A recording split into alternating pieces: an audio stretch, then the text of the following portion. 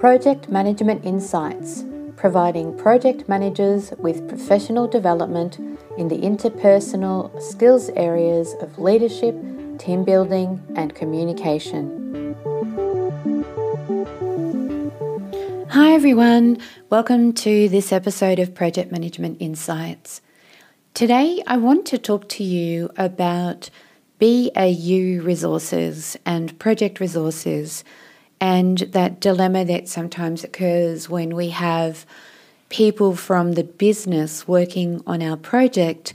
and they're people who have a normal day-to-day business as usual role, of course, and then it's like they're seconded onto our project in a very, very loose manner, which means that there's sometimes difficulty understanding what takes priority and the amount of time that they may be working with us on our project. I know I've had this occur for me before when I've been on a project, and it's been one of those projects that the business is set up, they've wanted to make a change, and yet when it came to defining the resources that were be required for the project, they didn't want to spend the money to have dedicated resources on the project. And so what they did was they used staff from the business as usual capacity to work on the project. And as you probably know yourself, when this happens, it creates difficulties. Why does it create difficulties? Well, it creates difficulties because there is usually not a clear understanding between the management or the project sponsor or business owner and the team member that's being seconded part-time onto the project as to what their role is on the project and how much time they are expected to give up from their business as usual state to the project. And this creates problems because you're the project manager, you have a deadline and a requirement from your project sponsor or business owner, and yet the person that is supposed to be working with you from the project believes that first and foremost their responsibility is to their business as usual role, and that then if there's spare time, then they will work with you on the project. Now this confusion creates tension between you and the staff member or staff members, because oftentimes you might have more than one person in this space of working both in the BAU capacity and on your project. It creates tension, it creates problems, it creates difficulty for you, because what I found is I feel like I'm whinging or complaining if I go back to my business owner or sponsor and say to them that things are behind, there's difficulties, and it's all to do with this clarity. So one of the things that I found really beneficial in terms of these types of small projects where there's not a big budget and there's not a lot of dedicated resources paid for is to create what I call my one-page business agreement. And this agreement sets out an understanding of what it is that's expected to be delivered from the project. And then it clearly sets out expectations, it lists expectations, and it lists assumptions. And it also creates a place to talk about dependencies, because in this space, we have dependencies, and those dependencies relate mostly to the amount of available time that this person can commit to working on your project. Now, what I found is if I create this document, and it's not War and Peace, it's just a simple one-pager, and get things on paper and signed off as an agreement between myself, the business owner or project sponsor, and the staff member or staff members who are working part-time on my project from their business as usual role, then it helps to lessen the issues around conflict, uncertainty, and the lack of clarity that usually creates all of the problems. It's a simple document that doesn't take very long to put together, and oftentimes what I find is it helps raise the sorts of issues and problems that are already present before my project starts. Because if I was to go to this particular staff member who the business owner or project sponsor has said they're going to give me, 1 day of their time a week to work on this project,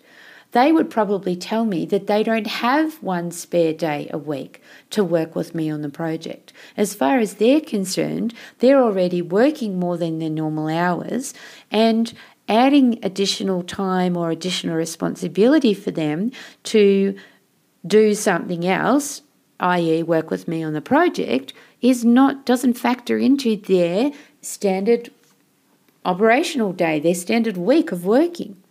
And so this is where it creates an ability for us to negotiate an outcome, to talk about the issues that this person might have with giving me a day of their time, to talk about the responsibilities that they might have and how those responsibilities will impact on their ability to do their job with me on their project. I mean, I might have an expectation that they would be able to connect with me and give me time in the morning, when in their day, the morning is the busiest time of day for them based on their current responsibilities. And so already there's going to be a conflict when I have an expectation and they're not able to meet it. And yet if we can sit down and talk about it, and for me to understand, well, it's no good me expecting this person to give me time in the morning. If I want them to give me time, it's going to be from 3:00 in the afternoon as an example.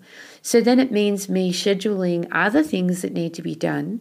and being able to touch base and connect with this person in the afternoon, knowing that that's the free time that they have available to give me for this project, is going to make their life easier, and it's going to make my life easier, because I'm not causing more conflict and disruption for them,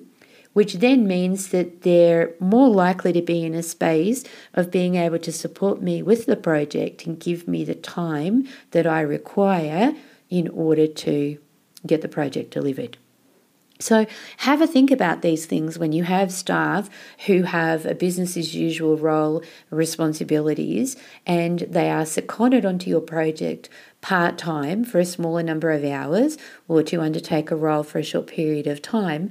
Have this discussion, complete one of these templates with them and the business owner, and ensure that there is a clear understanding of prioritization of the work, because the person in the role might consider that their BAU role is the most important thing, so they would prioritize that first, whereas the business owner or business sponsor, project sponsor, believes that this person will prioritize the project work at the top. And so again, it's about understanding and assumptions and clearing them up, making sure that there's clarity for everyone involved. And by doing this, you are going to create an easier time for both yourself and this staff member or staff members who are supporting you in the delivery of your project. Hopefully this helps, and I'm going to be talking to you always about communication, clarity, expectations, and assumptions, because the more of these, the more clarity that you create by opening up and having discussions about these assumptions and expectations, the easier your life is going to be in terms of managing your project, and the more successful your project delivery is going to be, because you're creating clarity. And by creating clarity, you're creating ease for everybody, for both you and the people who are working on the project with you, and it will make their life easier, and it makes it smoother for them to be able to support you in delivery of the project. So hopefully this helps, and if you have any questions or any issues, please reach out to me, Karen at projectmanagementinsight.com, with your questions, and I'll be happy to answer them. Until next time. Thank you for listening to this Project Management Insights podcast. Be sure to visit projectmanagementinsight.com and sign up for our monthly newsletter or to receive updates on upcoming training.